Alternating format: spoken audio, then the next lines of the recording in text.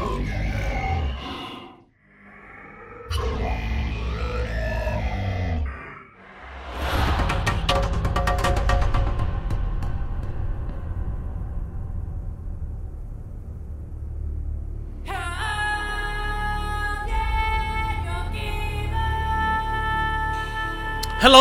and welcome back to the Spoilercast, the show where we talk about movies and we don't care about spoiling them.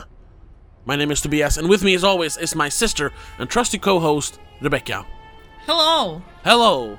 And we are here in the sweltering desert sun of Arrakis, as you can see, because today we are finally talking about Dune, Part 2. Yeah. It's funny because I was not at all. Well, I'm not gonna say not at all. I wasn't really super hyped for this, to be honest. Because if you remember, way back in the day, in 2021, way back in the day. Well, it's been a while. I wasn't the biggest fan of the first movie. I thought it was good. I mean, it's a good movie, of course. But I was kind of underwhelmed. There was a lot of cool, big, epic scenes. Yes. But it failed to capture that. There was something. That weird feeling of that is all over the book. Yes. I don't know if you know that, but I'm a gigantic fan of the book. I think we mentioned that in the episode on the first movie. Yeah, exactly. It's one of those. One of the few books I've read several times, and I read it a long time ago, like 20 years ago, if not more. So I was like, and especially since it wasn't the whole story, it was really kind of the only the opening of the story. Really, it's not even like half the book. No, it's like the first fourth of the book, maybe. Basically, yeah. So I remember back then saying I can't really judge this because I haven't seen the whole thing yet. So I was kind of like, it's cool, but whatever. That's why we called it a bombastic experience. It's huge, big, and loud, but kind of empty. Yeah. I don't know but you liked it, right? I liked it, but I agree that it felt like we were missing some parts of the story. We're missing too much of the story for it to actually be a full movie. Even if it's a part one, you should still have beginning, middle, and end. Yeah. And this literally just ends in the middle.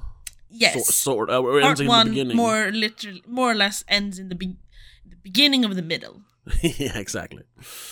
So it felt like something was missing, but it was overall it's a very well produced and beautiful movie. Sure, yeah.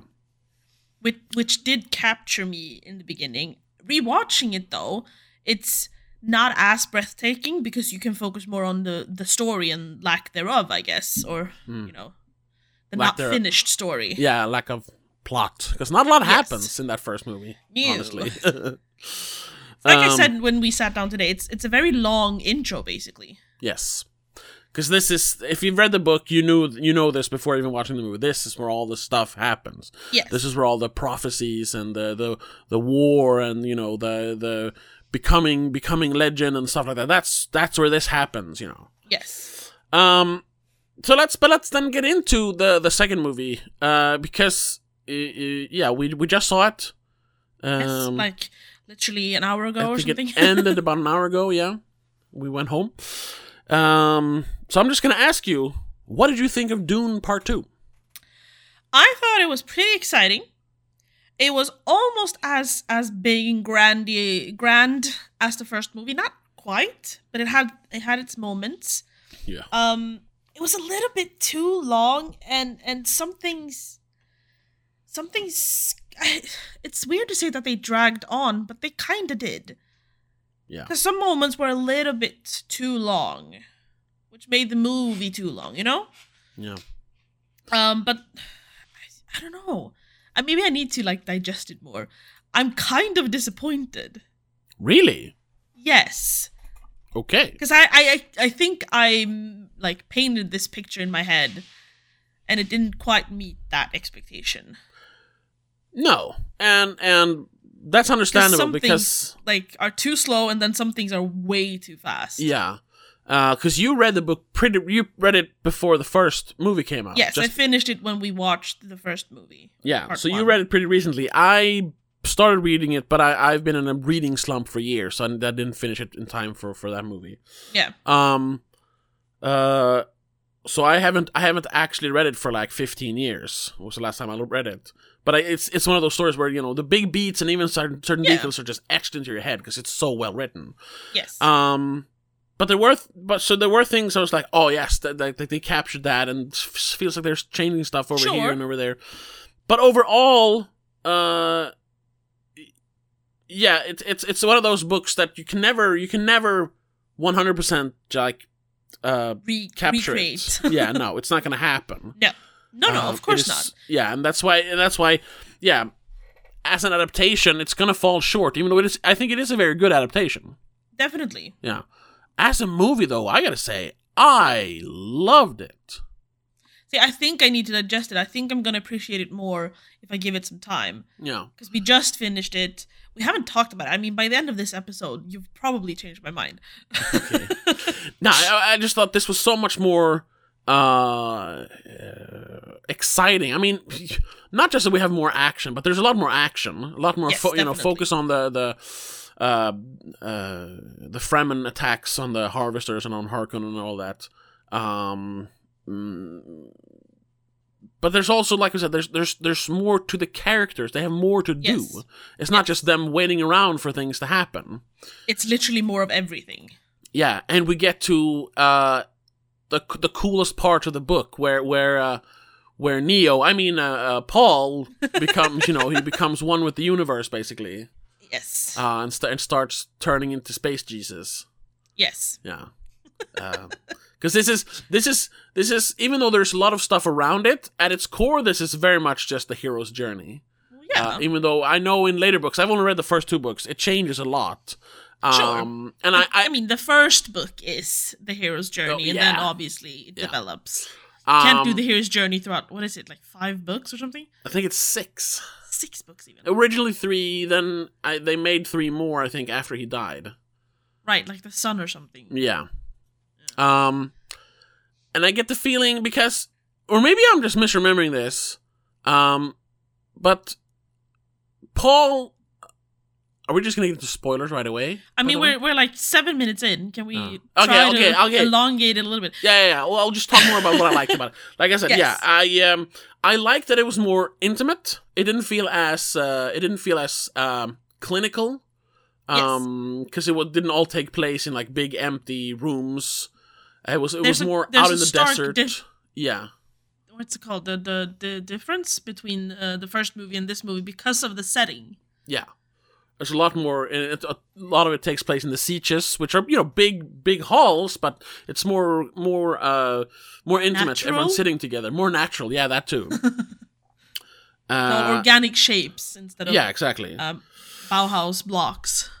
Yeah. And there's like handheld shots in the beginning, which I don't think we saw a single one of in the original or the first movie. Yeah. So I like that. I like that there was more agency to the characters. They had more to do, and there was an actual like progression of plot here. Yes. So it was exciting. Yes, it was a little long, but I didn't really feel it until the last half hour. That's when I started like, I had like the last 45 minutes. I was like, okay. Wait, first of all, I started thinking, how are they gonna fit everything up until the end? Yeah. But then when we saw the end, I was like, oh right, that does go by rather quick in the book as well. The ending is sort of abrupt. Fast. Yeah. That's even worse though in the 84 movie. Remember, it's like 5 minutes. Oh yeah. After he becomes Muad'Dib, they're like, okay, we're gonna attack the Emperor now. Yeah. So they did it better here. I gotta say that. I gotta say now this because back in 2021, I would still consider David Lynch's Dune the better Dune movie because it captured the weirdness better, the weirdness and the strange visions and dreams and all that better than Part 1 did. Here though, they have a lot more involvement of dreams and visions, and the visions get weird. Yeah. And I'd say this is now my favorite Dune movie. It captures the feeling of the book the best so far. Yeah. So yeah, I thoroughly enjoyed it. I definitely enjoyed it. Yeah. And I gotta say, like, we haven't watched a lot of new movies yet. We're still in the beginning of the year. But, like, this is the best movie I've seen all year. New movie. Well, so far. Yeah, so far, yeah. Yeah. All year, yeah. Sure. Much like we said with part 1 that year, it's hard because it is not only just a good movie with a great story in this case, but it's so goddamn well produced. Yes. There's so much detail in every single like image. Yeah. That it just feels fantastic. Like you kind of forget that you're watching a movie. Yeah. It's watching a story unfold, not just a movie, you know? Yeah, it's very, very meticulous. Mm-hmm. Like the last time a big blockbuster movie like this had this attention to detail, I would say is like the Lord of the Rings trilogy. Yeah, basically. Or I guess part 1. Well, I would say Return of the King. Yeah, maybe. No, I meant Dune Part 1. Oh, sure. What?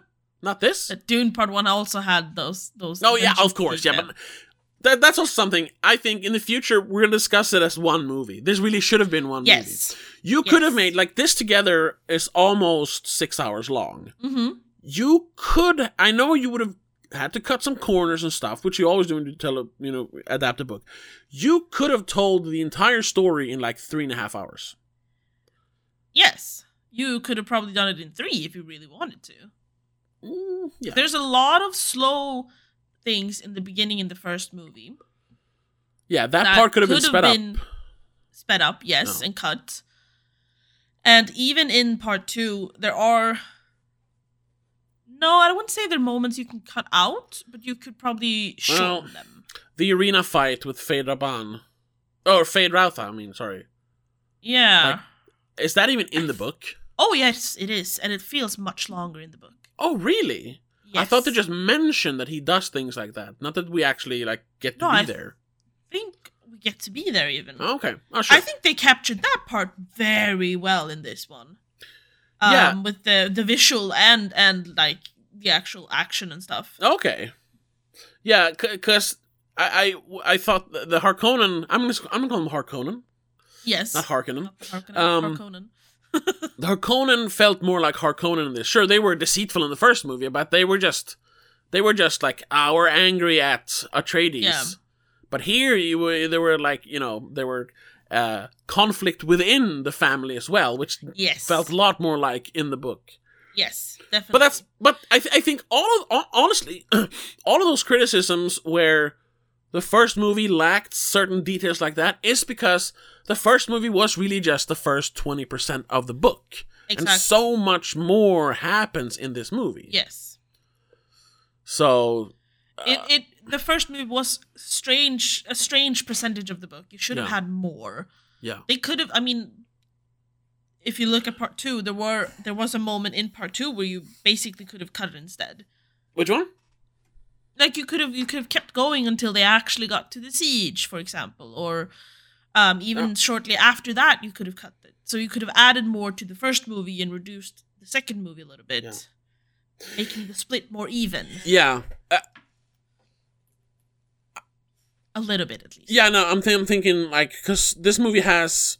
I'm thinking of the original movie, the 1984 movie, has a montage where after Paul becomes Muad'Dib Usul, he trains the Fremen in the weirding way, which that is a thing in the book, right? Yes. They have the speaking weapons or whatever, it's shouting weapons and stuff. Yes. Which is completely removed here for I understand why, but it's also that's part of that weirdness that I love about that movie. Yes. Or book.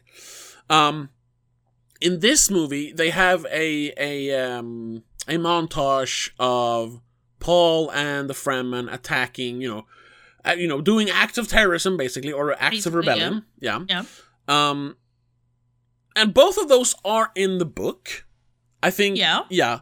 But I honestly think you could just remove... In this version, you remove that part because we know that they do the attacks. They could have just cut to 6 months later, and the legend you could have had like one. Yeah, You and didn't the have legend to of have five Muad'Dib or has whatever. grown, you know. Yeah. Yeah, you just have people in the Harkonnen like control room saying like, "Damn it! For 6 months they've been attacking us. Why can't we find this desert demon Muad'Dib?" You know, instead of exactly. So that's where you can start like cutting stuff out, and honestly, It's not cutting out though; it's cutting down. cutting down. Yeah, imagine if the first movie ended when Paul drinks the water of life, Ooh, yeah, that's what I'm saying. You could have had more. and it ends on him. Spoilers, dying. Oh, yeah, exactly. And that's where just bum goes to black. That would have been much better, I think. And then the second movie And could then have you been would have had shorter. A little bit, but you still could have had it pretty long. You still could have had more of the like actually convincing people, because even though he has had the drink of life, it takes a while before everybody agrees that he might be Lisan Al-Gaib or whatever they call him. And the second many movie names for the same person. yeah, I know. And the second movie focuses purely on him as a prophet. Yes, and the actual rebellion. Yeah, and the first movie is focusing on him as a person. Yeah, that would because that's what the first movie kind of lacked. We needed to get to know Paul a little bit better in the first movie to understand that he changes a lot in the second movie. Yeah, because you can definitely feel that as you read the book, but here it feels like two different people. Yes, because of where it cuts off in the first movie. Mm-hmm. Even though we have that first scene that literally starts off right after the first movie ends, there's still a change in him because of how the first movie ends. Mm-hmm. Yeah, because of that fight with Jamis in the end. Yeah, because that's the tipping point. Obviously, that's where he takes his first life. He becomes a different person. Yeah, when we start this movie, he's already been changed technically, and those like, say 20 minutes we missed in between when they just walked in the desert. That's where he realized, oh shit, this is what I've done, and now this is me. Basically. I am really looking forward to to the fan cuts of this movie. Yes, cutting together two parts and like getting rid of some of the fat. Or if they do a like official release at some point. They do a Villeneuve cut. There's a thing though. Tomorrow they're showing these as a marathon viewing. So you watch part 1 and then 2 all together. That might be how you're supposed to watch them. Yeah, because I mean, though I'm not excited to sit down for 6 hours. So I'm not going to do it now. I'll do it later when I can do it at home. Yeah. When they're both on HBO Max, I'll do that. Yeah, because I mean, if you cut out the end credits of the first movie and just cut directly to the beginning of the second one, that's almost there's no time in between. You're not missing anything. No, yeah. The only thing that happens in between that is they walk, so you just start on a different part of the desert, basically. Yeah. But they haven't gotten that far, obviously. They did, however, because the movie actually starts with quotes from the princess, the emperor's daughter, Princess Irulan. Which I never mention her name. I know. They just call her the princess. It's kind of weird. Yeah. Yeah, because later on in the story, she's the one who, like, she is his, she becomes his, like, what's it called? A chronicler. Yes. She chronicles the life of Paul Muad'Dib. Yeah. And that, there's all those excerpts from her books in the book. She's basically the narrator. Yeah. And even in the 80s movie. Yeah. It starts with her explaining everything. Basically. The beginning is a great place to start a story. Yes. Yeah. No shit. Yeah. So yeah, because I honestly thought they were gonna like start with a jump back and actually do that scene from the movie, which is from the original movie or the first movie, which is not explicitly in the book, but it's mentioned. It's mentioned here as well, where we see the Emperor make the plans with Harkonnen. Yes. I thought they were going to start with that and then cut to Paul in the desert with his mom, which they didn't do, but they did do the whole Princess Irulan talking about what's going on in the world or in the universe right now. So I like I that. feel like her role was a little bit too small in this. But I understand why, because they're focusing wholeheartedly on Paul's point of view, obviously. Yeah. So having too many moments with just her is going to be a bit weird. But then she doesn't really come into the story until towards the end. What she really is... she has so much more to say, though. Yes, because of the excerpts from her books. Yeah. And I feel like those could have been more included somehow. Yeah, because they explain so much. Mm-hmm. They help with like passage of time and stuff, and that's hard to do in a movie. I understand that. That's why it works as a book, but that's also why it's hard to film this book. Yeah, that's one of the things. Because I'm gonna get into a spoiler now. Sure, we're like 15. We're 20 minutes in. Yeah. Spoilers from here on out. Spoilers. That's one thing that really threw me off. The time, how much time actually passed. Especially since the baby sister, I still haven't looked up what her name is. Yeah, what is her name? She's not born in this. And that really messes with the timeline for me. It does, because she gets born...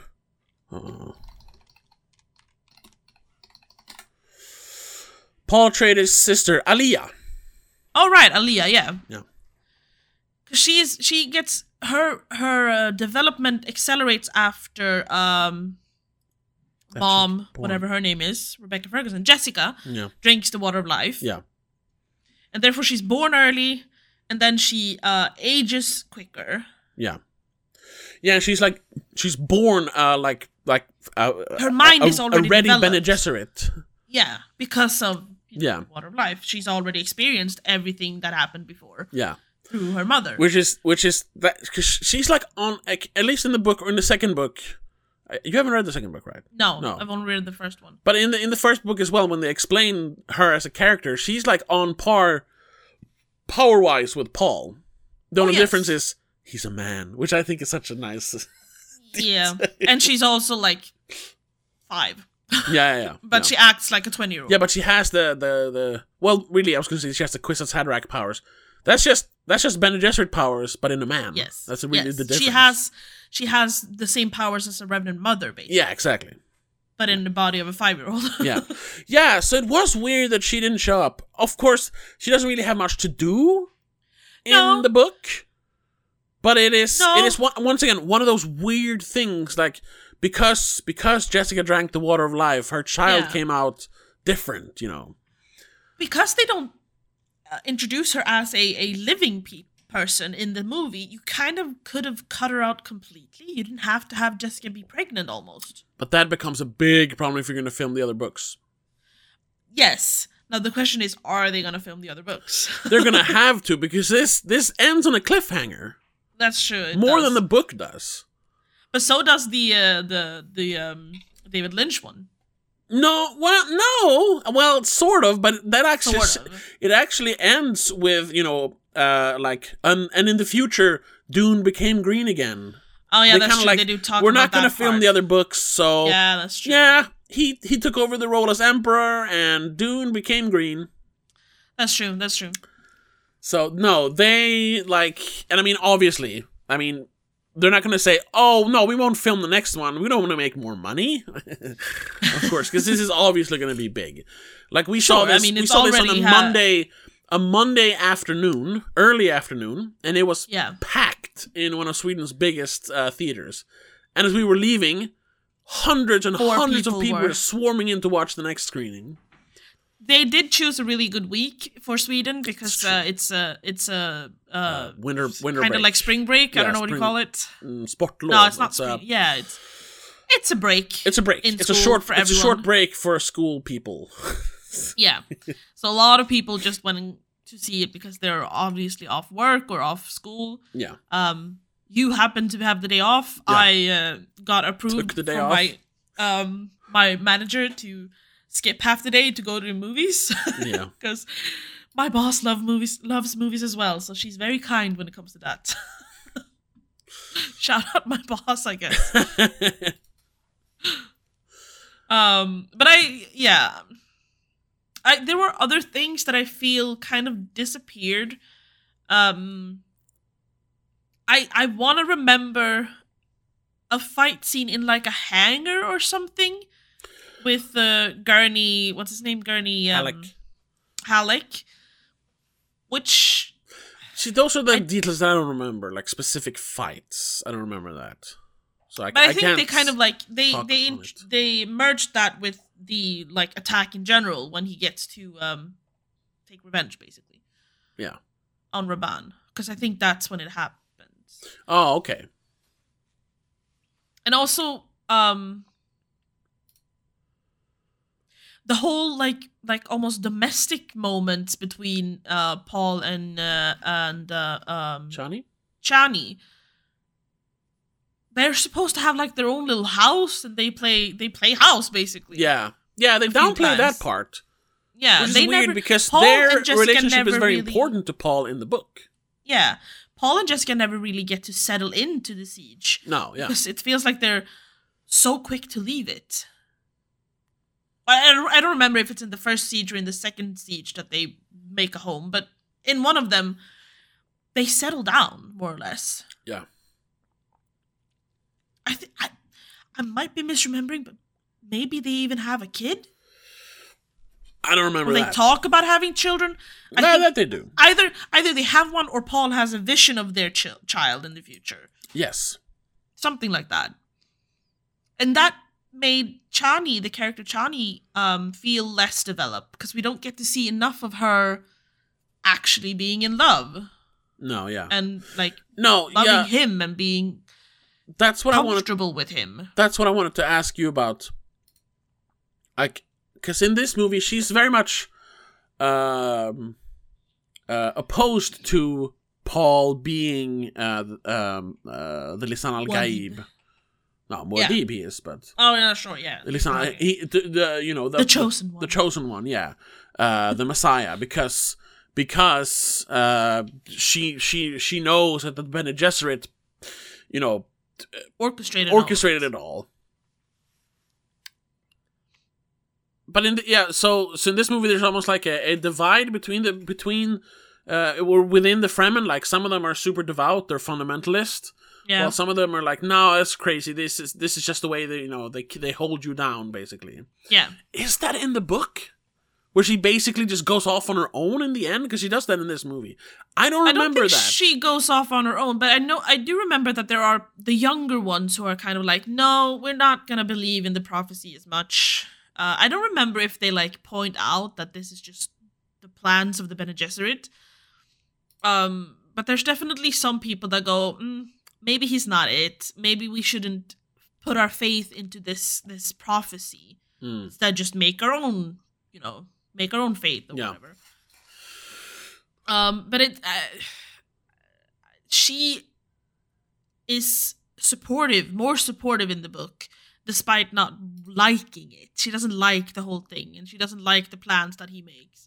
She's afraid of losing him. In this one, it doesn't feel like she's afraid of losing him. She's just basically annoyed the entire time. Yeah. And I'm wondering if that is, sort of rewritten for a modern audience.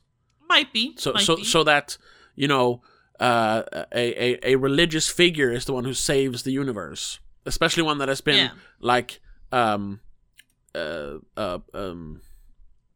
it's not even like a real political or a real religious figure. It's a puppet of a shadow government, basically.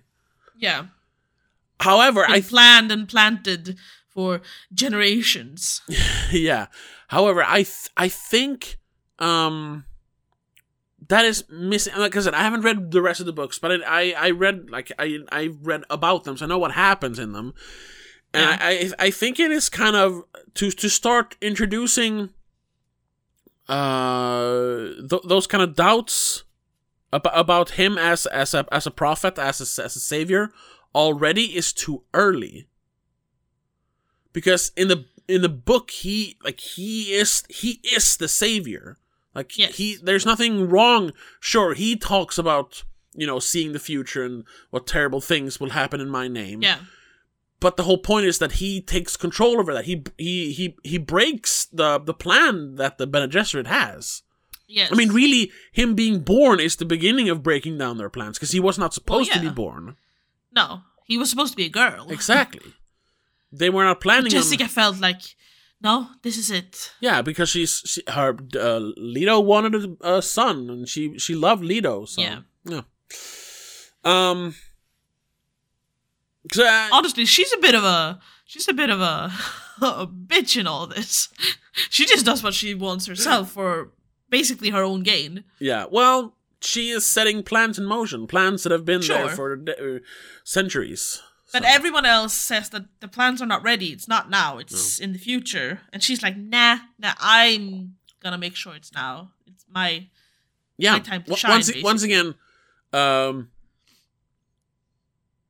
I mean, she defies two rules, which is, first of all, she births a boy when she should have had a girl. Yeah. And then her second child, she drinks the water of life while being pregnant, which is not approved. No, and that's also like they are it's not like they're not playing into the Bene Gesserit's plans, which I think is a good thing, because that is kind of weird. But at the same time, because that's what they explore more in the book. The Bene Gesserit, it's not like they're not doing it to like, haha, we want to control the world. They're not like evil. Which they hint at in this when you pick the wrong side. There's sides. There's no sides in this. Because they can see the past, present, and future at the same time and can see different. They're Doctor Strange basically. Yeah. They set plans in motion to make sure that everything goes according to plan. To make sure that, because there is a backstory that they don't really talk about, at least not in the first book, but there is like a lot of lore and world building. Because this takes reading on the rest of the books. Yeah, because this does take place 8,000 years into our future. Like, these are humans, but it's so far removed that it feels like a completely different world. Yeah. But there were, like why they don't have computers anymore? They have mentats instead and stuff like that. It's because there was like a great AI rebellion or robot rebellion and stuff. They do mention that briefly, but there's more you can read about it. I think you told me most of it. Yeah. And there's like, the place or the known universe, so to speak, where humans were a fucking horrible place for a long while. Yeah. So the Bene Gesserit, what they're doing is really to make sure that nothing goes wrong again. They're just trying to keep humanity alive. Yeah, and that's why they have plans within plans even. Dreams within dreams and stuff like that. Like, it goes so far beyond like, well, I don't think we should listen to a false prophet, but you see, you need that prophet to succeed, to make sure that happens, so that then this happens. It's a whole long domino effect. Yeah. But the Bene Gesserit were hoping to maybe have someone that's more appropriate than Paul Atreides. Yeah. And maybe because he is one of the futures, obviously. They knew that he would. But they also knew that they could have stopped him and just waited for the next one, because they knew who that's supposed to be as well. Yeah. But no, Jessica went ahead and went, nope, it's gonna be Paul. Yeah. And that's what kind of makes him an actual messiah. Because he isn't actually planted. Seeds were planted, but he is something else. He wasn't technically supposed to be. Yeah. And that's why I think he's like good, so to speak. But like I said, that's me speaking because I have not read past the second book, so I don't know. However, the way Timothée Chalamet portrays him in this part 2 kind of makes him seem a little bit machtgalen. Yeah. Megalomaniacal. Yes. But that is the thing. A little bit. That happens in the book. That he plays him very aggressive, yes. But it is in the book, though. The whole thing, like, I need to rule as a Harkonnen, because when he finds out he is Harkonnen. Oh, yeah, no, definitely. But I feel like he seems more angry before he reveals that he is Harkonnen. Yeah. No, I know. And he's gonna play it like a Harkonnen. Yeah. It's like they're telling us that a little bit too late in the movie. Because it feels like an afterthought. It's like, oh, that's why he's been acting this way. Yeah. Kind of strange. That is... Again, I think that would have helped, though, if we had the whole domestic stuff with Chani in between. Yeah. Because that's when we get to see him being, like, loving and calm and still the prophet. I agree. Definitely. Oh, by the way, I just look up like dates and stuff. Frank Herbert did write 6 books. Okay. They wrote more books after he died, so there are 6 official books, so to speak. Even though I know the other ones are official as well, but they're not written by him. But okay, so basically, we need to read another 5 books. Yeah, you need to reread the first one. I might have to read. Yeah, and I was gonna say like because when we meet up with Paul again in the second book, some time has passed. I don't remember exactly how long. I think it's like 4 years or something. Yeah, he is kind of.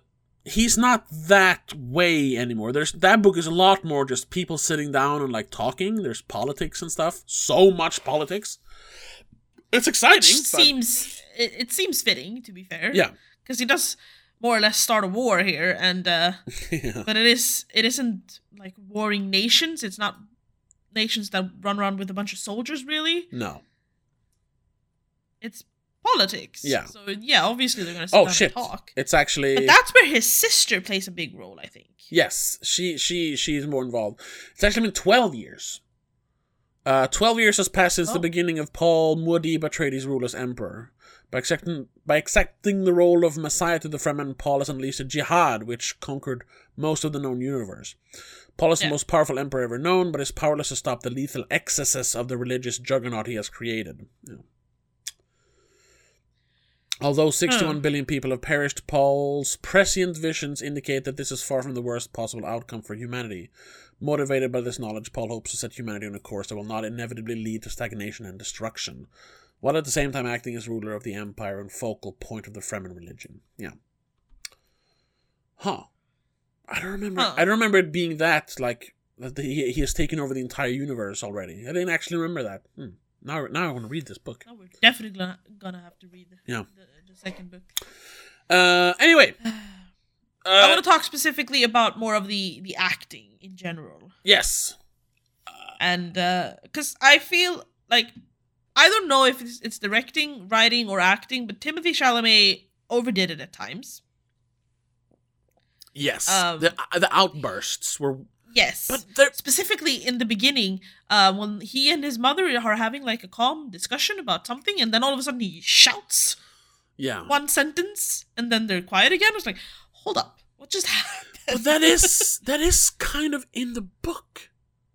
Sure, but it felt weird on screen. I know. I think the thing is that he is supposed to be in control of his emotions, but then they come out in bursts. In the book, but in the movie that becomes him just talking like this regularly, and then he shouts a couple of words, and then he goes back. Yeah, they did that in the David Lynch version as well, and it just feels weird. Sure, yeah. You need to have a visual like build up. I know. Doesn't have to be him like starting to speak louder or something, but you need to have facial reactions or something like clenching his fists or whatever. Yeah, something needs to happen physically for us to notice. Oh, something's gonna happen. You can't just shout. Yeah, and that could have been a nice leaning, because I get the feeling his like emotional outburst comes from his Harkonnen lineage, Probably. his Harkonnen blood. To have him, to almost hint at, because that comes out of nowhere. Oh yeah, in the book as well. Yes. To have hints at, I have these emotions I can't control, I don't know why. Yeah, and you see him like, but no, yeah. And there's like, why is this happening? Oh, that's why it actually happens. But no, they don't do that. I guess they don't want to change things from the book, though. That's it. I guess that's it. Yeah, but like adding him, like, I don't know, squinting to look more angry. That's all you needed, really. Yeah. Like have him squint for like 2 sentences before he actually screams. Yeah. It's small. Sure. But other than that, no, Zendaya as well has... She was really good. She was really good. I'm usually not a fan of her because she kind of plays the same character all the time. Yes. Here she does as well. Kind of the same character. Exactly. There's a hint of her still being, MJ. Oh, yeah. Basically. And in this. The girl from the black and white movie, whatever it's called. Malcolm and Marie. Yeah. And what little I've seen of Euphoria, the same, It's the whole being the partner. She's never the main character. Euphoria, she is obviously the main character, but there's a lot of main characters in that one. And she still has this very juvenile way about her. She still feels like a teenager somehow. Yeah. In Dune, she does start off being a little bit more of a teenager. And she's always very standoffish. She always seems to dislike everyone around her. Yes. Especially the main character. She's not supposed to in this one. Yeah, exactly. She's supposed to be, like, enthralled by him immediately. Yeah. Almost like she's drawn by him, by the galaxy, by the universe, you know. Yeah, we have small moments of them being just lovey-dovey, obviously. Yeah. But it's not enough. And I don't remember it in the book. I remember she being, like, annoyed that he's gonna marry Princess Irulan or whatever. Yeah.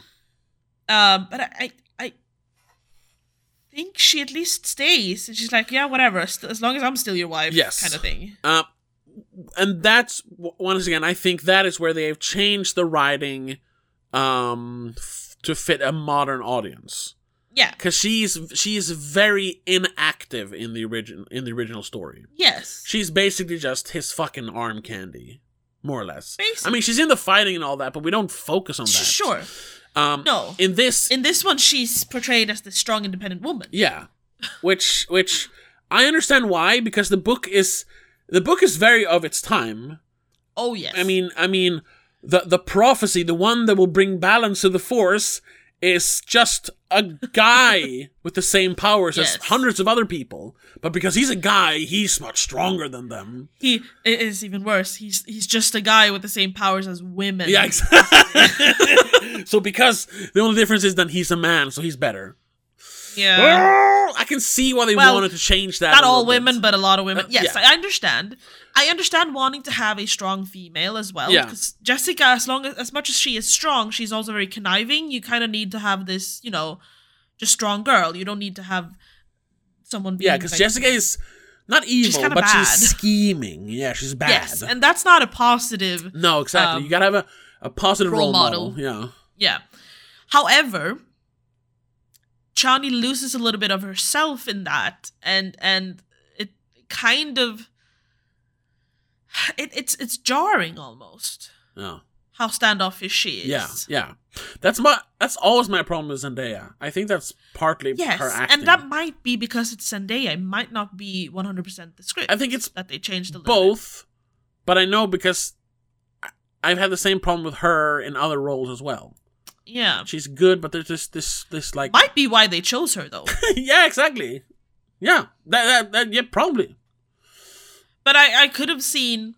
I can't think of an actress off the top of my head that could have replaced her, but I feel like the role would have been slightly different if they chose another actress. That's not saying she's bad, it's just she has this aura. Yeah. That kind of changes the character a little bit. Could you recast her with someone? Like I said, I can't... off the top of my head think of an actress that would fit, because she does fit, like, description wise. She looks very much the role. Yeah. Yes. She fits in with the whole Fremen people very good. Yeah. And she is a great actress. She's typecast. She needs to try new things and do something else. Well, this is slightly different. She's more of an action. It should have been, but it's not 100%. No, I know what you mean. Different. That's the issue. The only name that pops up in my head, and I don't even know if she's a good fit, is Ayo Edebiri. Do you know who that is? I don't even know who that is now. Did you watch The Bear, the TV show? I watched like the first 2 episodes. Oh, you know the new chef that comes in? The black girl? Yeah. Yeah. I think that's her, right? Ayo Edebiri. Yeah. Yeah. Sydney, yeah. Sydney, yes, exactly.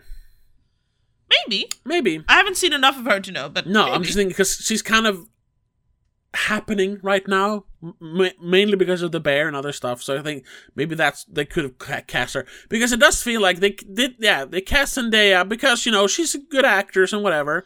But they also cast her because she's very popular at the time. A lot of the actors in this are just popular. I mean, they're all good. They all work. Popular for no a one reason. feels miscast. No. But they're very big names to put on a poster. yeah, exactly. Especially the younger ones. Yes. This wouldn't. I don't think this would have been as big if it wasn't Timothée Chalamet and Zendaya. That's a big draw for part of the audience. Yes. that was specifically for part 1, and for part 2, adding then Austin Butler and Florence Pugh is. Oh yeah. Very smart. Yeah, Florence Pugh, who's in like 10 minutes of the movie. I wanted so much more of her in general. Like, first of all, I like the character of Princess Irulan. Yeah. She's so interesting. Yeah. And then also having Florence Pugh play her. My God, I want like an entire movie just with her. Maybe we'll get that if we, get the sequels. Maybe we'll get enough of her. Yeah, I don't know. Yeah. Also, I wanted more of Lady Margot Fenring, the Bene Gesserit who hangs out with the Harkonnen. Harkonnen. That's a character I don't really remember from the book. I recognize the name because she is in the book, right? Oh yes. Yeah. But I couldn't remember. Because the whole, securing the bloodline is most definitely in the book. Yeah. But I don't remember what role she plays later. That's the thing. I think she has more to say in that whole end battle. Yeah. And more scheming with the Bene Gesserit around all of that. Yeah. Yeah, there's so much more missing a little bit as well. There's so much more scheming in the book. All the plans within plans. There's more of the outside things that are not Paul Atreides centered. Yeah. There's more of Princess Irulan. There's more of the Emperor and the Bene Gesserit in general. Them having all of their own separate little plans, and I think we get more of we get more insight on all of the versions of Paul that they're sort of planning. Yeah. All the other bloodlines that they are like planning on maybe one day bringing out the Kwisatz Haderach. Yeah. Say it. There's more of a discussion around maybe Feyd-Rautha was supposed to be. Yeah. That I don't remember from the book, that he was supposed to be the Kwisatz Haderach. I remember it vaguely, but I'm confused because I don't think they mention if his mother is Bene Gesserit. Yeah. So maybe he's more of a messiah because he's not actually born specifically to a Bene Gesserit mother and then planned to be Messiah. Yeah. He's actually developed into a person that could be Messiah, basically. I'm going to call it Messiah instead of Kwisatz Haderach because it's harder to say. Lisan al-Gaib. Yeah. Because I remember that being like kind of like a little of a twist, kind of like with the Harry Potter books, where technically Neville Longbottom could have been the chosen one. Oh, really? Yes, because he has the same. There's so many similarities to their childhood, then there's just one thing that changes it, and it's that Voldemort decides to go to his parents' house first instead of Neville Longbottom's house. Oh, okay. Oh! Basically. I pulled up trivia for the movie. Speaking of Austin Butler as Feyd-Rautha, by the way, he was great. Oh, yes. A little one note, but the character is one note, but he was awesome exactly. in the role. Yes. Do you know who? He looked the part. Yeah, definitely. Much better than Sting. Oh, yes. Do you know who else was in the running to play Rautha? No. Ty Sheridan, which I think could have done a good job. He's not as tall, but he could have done a good job. But the second choice, though, I guess third choice after Austin Butler, Harry Styles. And that, you see, that's where we get back to the casting who's popular, not who's good for the role. Because no offense to Harry Styles, he's a terrible actor. Not terrible, he's a bad actor. No, he's not an actor. No, that too, yeah. Here was two other. Okay, so I guess they were really looking at all the popular young actors, because another trivia here is considered for the role of Feyd-Rautha was also Bill Skarsgård. Mm-hmm. Could have worked, or fucking Barry Keoghan or Keoghan. Now that could have worked. I don't know if he, because he's so weird. He's like a Dune character in real life. Yeah, but he's not that kind of weird. I don't know, man. If he acts, I don't know if he can play that calm, chaotic. He's more chaotic. I know. But let's say this. It would have been interesting to see his rendition of Feyd-Rautha. Sure. Maybe it's not right. But I don't think it wouldn't have been right. There's another one where Denis Villeneuve described Feyd Rautha Harkonnen as a cross between a psychopathic killer, an Olympic swordmaster, a snake, and Mick Jagger. The Mick Jagger part, I don't remember from the book, so to speak, but it does ring a bell when you look at the movie, the older movie. No. Oh, yeah. And he definitely did not really put that into this movie, which I appreciate, because that would have been weird. To me, yes, he is a psychopathic killer and Olympic swordmaster and a bit of a snake. Yes. Sure, yeah. But I don't know. Other than that, no.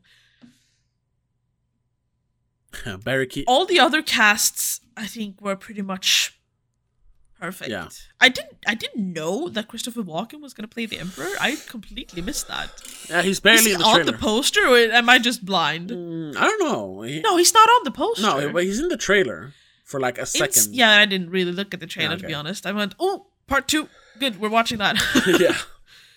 For some reason, though, they put Chani's friend on the poster. Yeah. Why? Why? Yeah. I don't remember her character from the book at all. No. She doesn't really play a big part here, except for being someone who just voices a bit of like dissent. He can't be the Messiah kind of thing. Yeah. But yeah, other than that, I think everyone's really good. I think Dave Bautista got to express more of what he did from the first movie, and I really liked that. I am famously, infamously not a fan of him as an actor. Me neither. But I like him in this role. I thought he was very boring in this. He's just, I'm just jelly big man all the time. Whoa. Sure, but we got to see more of the cowardness. Yeah, sure. That's more like once again, all the good stuff is in this movie. Yes. All the character stuff in this movie. This is his best role, but he does play a lot of the big bouldering screaming guy. Yeah. Better in this one because there's a little bit more of a nuance to it. Sure. Yeah, I don't really have much else to say about this movie. No. I think there's one thing I want to talk about. The settings a little bit. Oh? I feel like they made the sieges a little bit too grandiose. Yes, they feel more, like you said, more intimate. In the book. In the book, yeah. Even though they're supposed to have this like this giant lake basically with, the water of life. Yeah, but that's it for the big parts. The rest is just like holes to people live in. It's also supposed to be more organic. Yeah. In this one, the big lake that they call that it is so square. It looks like a pool. And man-made. Yeah. Yeah. It is man-made. It's supposed to be, the way I saw it at least, it was supposed to be more organic. Just like a lake in a cave that time had hollowed out, basically. Yeah, definitely. It aligns with the style of the movie, so I understand why they made it that way. Yes. But I also wanted that contrast. Yeah. Because you're supposed to have... Because that's one thing that the first part really did well, was showing the different styles of the houses and the planets. Yeah. And my God, were they gorgeous. Yeah. In this one, we're supposed to see more of the desert and the natural habitats, so to speak. But there was a lot of... Sure, there were a lot of natural... I mean, there was so much sand. Yeah. So much sand. But I don't know, the sea just didn't feel right. It wasn't a problem for me, I gotta say. Not really a problem, no, but it just, I don't know. It also didn't feel as orange as it should be. Everything was just pale instead.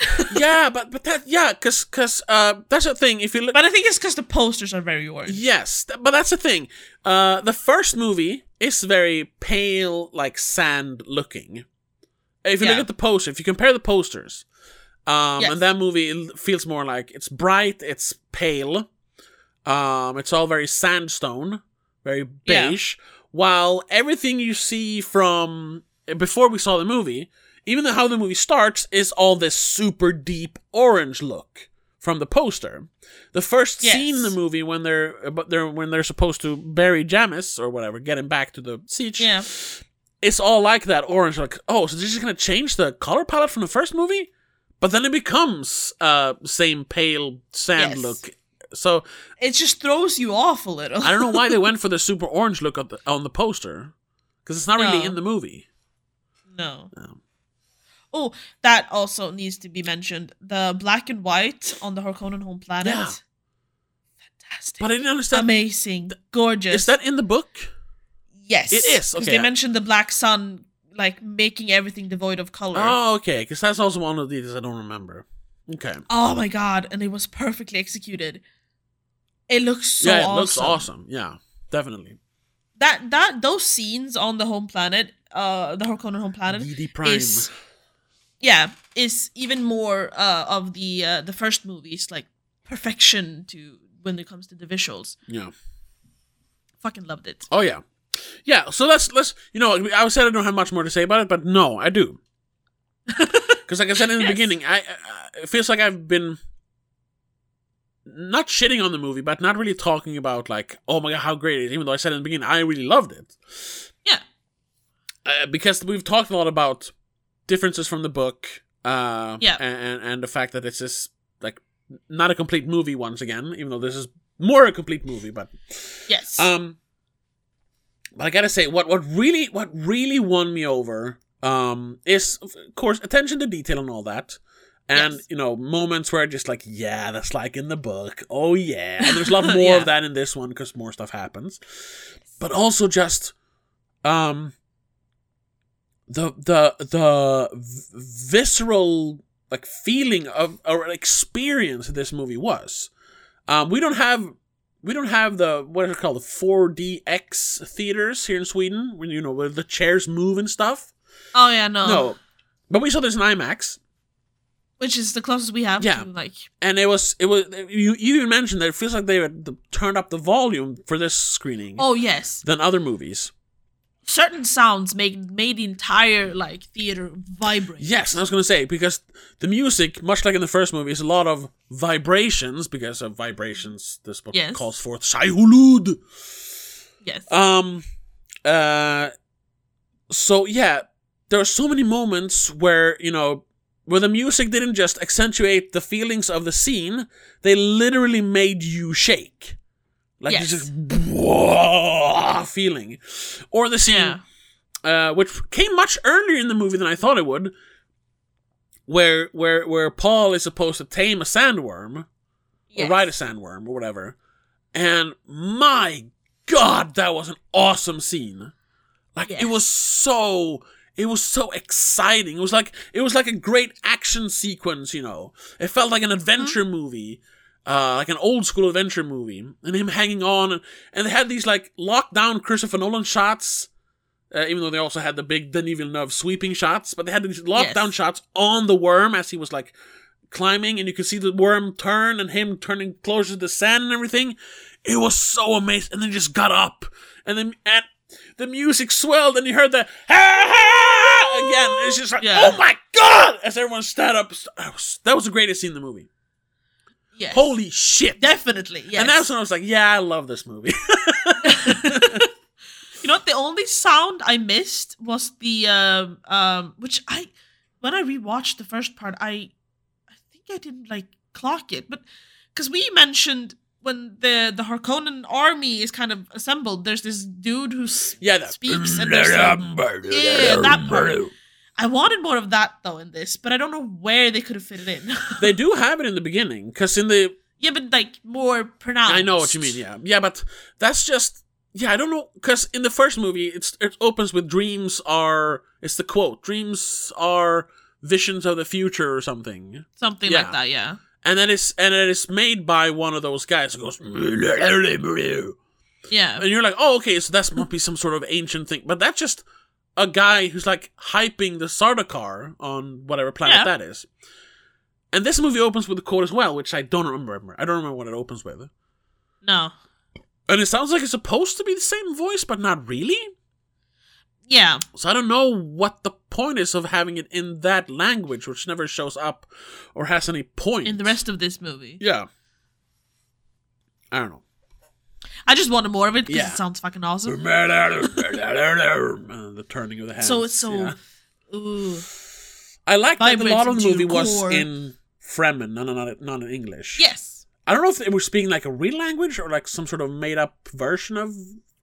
No idea. I know it's like inspired by Arabic, but in the book there's only English. They say they speak other languages, but it's all in English. Yeah, they don't write it out. There's no like Elvish language. Like in Lord of the Rings. No, because that would have been annoying. Yeah. Which it is in Lord of the Rings. Yeah.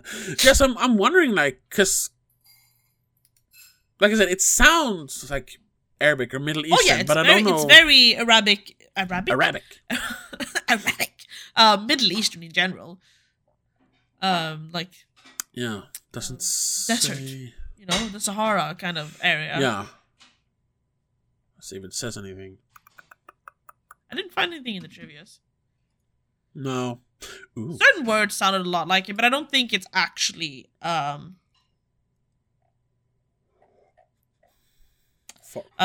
language. I think it's a made up one. Yeah. Anyway. Yeah. I just saw a random comment, a random trivia that I don't understand why, and it just baffled me a little bit. Many fans objected to the white actor Christopher Walken playing a role previously played by a Hispanic and an Italian. Yeah. But despite the character's name, the novels do not identify him as Hispanic, Italian, or Middle Eastern. No. Yeah, I don't... It was the same thing. People were kind of... I remember... It's because you have to be outraged. You can't just think something is good. There has to be something you think is outraging. Because in the first movie, I know they some people were complaining that, oh yeah, they're really trying to make this more of a, because the perspective in the first movie, at least part of it, is that this is the, this is basically a story of colonization, and we see it from the perspective of people being colonized. You know, Native Americans or here Fremen. But the Fremen aren't a people, they just picked any actor with brown skin, basically. They could be African American, could be Spanish, shade of not white. Whatever Zendaya is, And they were like, so basically everyone that's not white is just the same person. People were complaining about that. Yeah, but whatever, shut up, doesn't matter. And with the Emperor, they don't ever discuss his race or skin color in the book. No. They just picked some guy for the other movies and TV shows. Yeah. It's not like they're whitewashing the role, because he never was white or brown. He was just the Emperor. They never mentioned skin color in the book. Yeah. They mentioned the Fremen being darker because, sunburn. Because they're out in the sun. Basically. Yeah. And they mentioned a lot of eye colors, but that's it. Yeah. And in this case, Christopher Walken and Florence Pugh need to be family, so they need to have certain similarities. Yeah. I guess. That's about it. Yeah. That's though, if you want to talk about someone being wasted, not wasted, but being not utilized. Fucking Christopher Walken, he had nothing to do in this movie. Yes. Him and Princess Irulan are supposed to have more screen time. Yes. They just need more screen time, and it's such a shame. Like I said, I wanted like an entire movie with just their little scheming. Yeah, but just their household basically. Yeah. Could have thrown in some more Ben and Gesserit stuff in there as well, because obviously they work a lot with them. That would have been so interesting. But then they want to make a spin-off. I want that. But that's the thing. Then we're getting dangerously close to they're going to do too many movies. You can't adapt the entire book. That would be 12 hours. I know. That part of the book is so interesting. I know, it is. Those characters and that's so the whole thing, because the book really deals with themes, not only of religious themes and a bit of, there's the hero's journey is the big adventure thing, but it deals also with, religion and religious zealotry and the dangers of religion. But it also deals a lot with the politics of the situation. There's a lot of, even more in the second book. There's almost no politics in this. It's all focused on the religious aspects of the story. But it's because they're choosing to look at it from the Paul Yeah, perspective. but that's why I think it's kind of hard to. That's why I said, I guess 20 minutes ago now. It's like I don't have much else to say about it because so much of what's. The plot of the book is there, but a lot of the story from the book is not there. No, because that's all the politics around that everyone else talks about. Yeah. Not Paul. Yeah. That he's not involved with. Exactly. And I can understand why you have to focus it more, because once again, a movie is a much more, we've talked about this, it's a much more focused experience than a book. Yes. So I understand why. But yeah, I do miss a lot of the politicking, because that's a lot of fun. I'm going to say something blasphemous here. Okay. But imagine if HBO produced a series on this instead. Could have worked. Holy shit. Yeah. Like House of the Dragon Yeah, style. I was going to say, with a Game of Thrones budget, yeah. Yes, you need that budget. Oh my god. That would have been fascinating. And I'm not usually, I mean, I like series, but I do prefer movies. I like it short and concise. But I think this might have benefited from being, because you could have had all of it. 12 hours. Yeah. Because there are a lot of similarities to the whole politics and shit, like you have in Game of Thrones in general. Yeah. With, the different houses, in this case, different, well, no, they're houses. Their houses here, yeah. You could have had more of the Atreides history being told, because we don't get enough of that as well, even though they mention it in the first part. There's more history to be told. Yeah.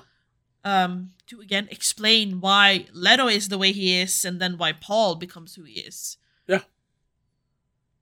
You could have more of the Harkonnens' story and understand more of their personas, and therefore how Paul becomes more of what he is. Yeah. And again, you could have had more of the sieges and Chani and the domestic life. Oh my god, it could have had so much more. Yeah. Again, though, I'm happy there's movies. Oh, yeah, but sure. I don't know. If you want to make 6 hours, then why not just make it 12? And also, you know? we should have said this, because I think a lot of people turn this off when we start talking about spoilers. We should have mentioned it. To sum it up, I think this was a great movie. This is like an 8 out of 10 for me. Much better than the first movie. Pretty much. Well, yeah, because there's more happening. Yeah, so like I said, I mean, we kind of picked it apart a lot, but that's because of the book. But as a movie, I thought it was a great experience. It was fun, exciting, dramatic. It had everything, really. Yeah. It was. But that's the issue when you have source material. Yeah. You're gonna compare it. Yes. Unfortunately. Yeah. I mean, if this was an original idea, oh my god, yes. That's also. I was thinking of that. Like, imagine if we had something, but then they wouldn't dare to put this much money into making it. No. I mean, the budget for the first movie was 165 million, and then this one probably cost as much, if not more. Because there's more actors. 190 million. Yeah. Yeah. So they've spent like $350 million, and that's the just reported budget. So it's probably close to like $450 million on these two movies. They would never spend that much on a movie where they weren't sure there was a built-in audience, because here they knew. Yeah. We have an audience. We have the Dune heads, Even though, surprisingly, they did this little thing in the theater when we watched it, where they asked 2 questions to the audience, and you could win, like, I don't know, if it was a bag of popcorn or something. Yeah. So many who did not actually know. Yeah, the question was, when was the book published? And then when did the first movie come out? And a lot of people said, 2021! Like, no. The first movie, yeah. They should have specified, though, and said... The David Lynch movie. The David Lynch movie. But even then, I thought more of the nerds would be like, I know exactly, like, straight ahead. No, we had like 5 or 6 wrong answers before we got the right one. Yeah, you had one guy say, 1964. I thought, no, wrong. And the next guy was like, 1964. Like, no, wrong. Yeah. And then, 65? Yeah. Which I knew, of course. Of course you did. I told you. We never raise our hands. No. It's kind of annoying. We already had popcorn. Yeah. Which, for once took ages to eat up. Yeah. It almost because the movie was actually exciting. Yeah, exactly. Yeah. Yeah. My drink lasted like 2 hours. That never happens. That just proves the movie was fucking good. Yes. However, another. Yeah. Side. We were talking about. What were we talking about? I don't know. I have no clue. Yeah, that they would never spend as much money on a movie they weren't sure was going to make money back. However, in a very strange move, the second movie wasn't a sure thing before the first movie came out. No. They said, like, based on how well the first movie does, we're going to greenlight the second one. It was greenlit, like, immediately. Oh, yeah, like 4 days after the premiere. But I gotta say... the US release. I gotta say, the first movie, while it made a lot of money, it did not make, like... Because usually nowadays, like, if you don't make $1 billion, you're kind of a flop. Or around, like, $600-700 million. This made only $435 million. But on a the first movie. We don't know this one yet. But that is on a budget of $165 million, which is probably closer to $200 million. Yeah. So yeah, that was, and usually they don't count it as a success unless you double your budget. So yeah, they just made it. Yeah. I understand though that because you couldn't say like, no, you didn't make $1 billion, you don't get to make part 2 of Dune. Like, they understood that you have to finish the story now that we at least broke even and made some money, Yeah, I mean, had it flopped, then sure, they wouldn't have. They wouldn't. You know what? Because when I heard they were going to cut up in 2 parts, and the fate of the second rested on the success of the first one, I was so angry. I think that also plays into why I don't like the first movie. I think it's such an idiotic idea. Yeah. It worked, thank God. Yes, it worked out perfectly well. But if it didn't, it would have been one of the greatest cinematic blasphemies of all time. Oh, we have half a Dune movie now. Thanks. Yeah. God damn. However, we talked about now them definitely hinting at continuing to adapt the other books, expand the universe. Yeah. Nothing is there's nothing planned. What it says here, at least on Wikipedia, I'm sure you could read a bunch of articles about it, but potential third film. Villeneuve has expressed interest in making a third film based on Dune Messiah, saying that its possibility depends on the success of Dune Part 2. Oh, okay. I mean, we do have on IMDb Dune Part 3 in development. Oh, okay. Oh, they can't call it Dune Part 3. They have to call it Dune Messiah. Yeah, they also have only Denis Villeneuve and Timothy Chalamet. There's nothing else. That's all they have. Yeah, they and someone wrote Dune Part 3 on a black background with the font. Yeah, of course. However, I'm sorry, but that's not showing that they're actually going to make something. Exactly.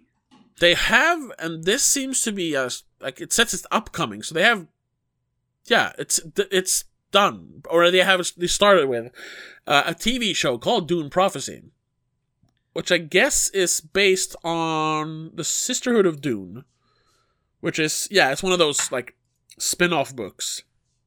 Yeah. Written by Frank Herbert's son.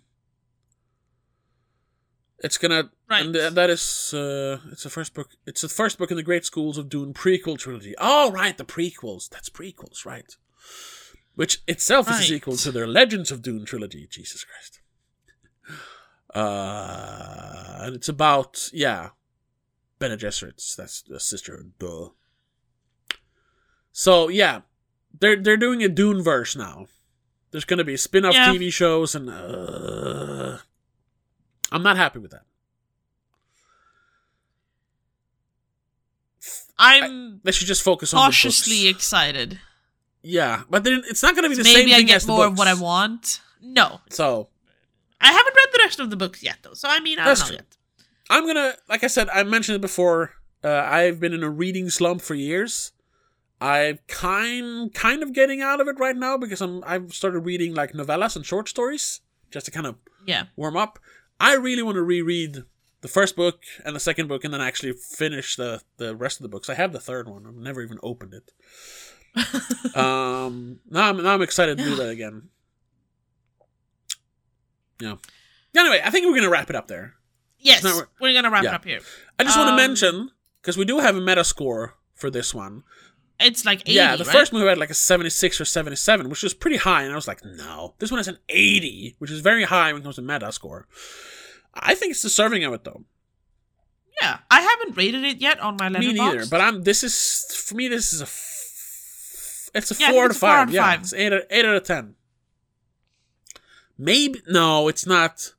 Because as much as I enjoyed this, and as much as it looks like, big classic movie, I don't get that feeling from this. Like, this is going to become a future, classic, one of the masterpieces of cinema that they talk about in the future. This feels too much pop culture movie. It's not a bad thing. I don't feel that classic cinema feeling about this movie, except for the sandworm scene. So yeah, this is and that's really where it goes from 4 to 4.5 or 5 for me. So this is a 4 out of 5 for me. I gave part 1 4.5. I know. You were so sold on it. I remember that, our discussion. You were, but again, that was initial. Yeah, reaction, you were very taken aback by the scale of it all. I remember that. Yes. It's fine. But yes, that's it for today. Yeah. Right? Oh yeah, it is. So we will. Yeah, so this is coming out today, the 26th. Yes. Because they premiered it on a Monday, and we don't want to. We accidentally were able to watch it early. Yeah, exactly. Yeah, actually on Wednesday it's supposed to premiere. So, yeah, this is technically it comes out on the Patreon day, but this is also the free episode that comes out on Saturday. So we'll see if we have something for you on Saturday, but this is it for this week otherwise. Yeah, sorry. It got weird. You're gonna have to talk to Warner Brothers about that, releasing a movie like that. Yeah. So, yeah. But, we'll see you in the next episode anyway. Until then, have a good one. Bye. The Spoilercast is part of Please Don't Make a Scene. It is produced and directed by Tobias Vedén and hosted by Tobias and Rebecca Vedén. Executive producer is Annika Vedén. I also want to give a huge shout out to all our patrons over on patreon.com/don'tmakeascene. Mom, Dad, Christopher Belén, Danny Del Gaiso, Mac and Mom, Laura Kinney, CK85.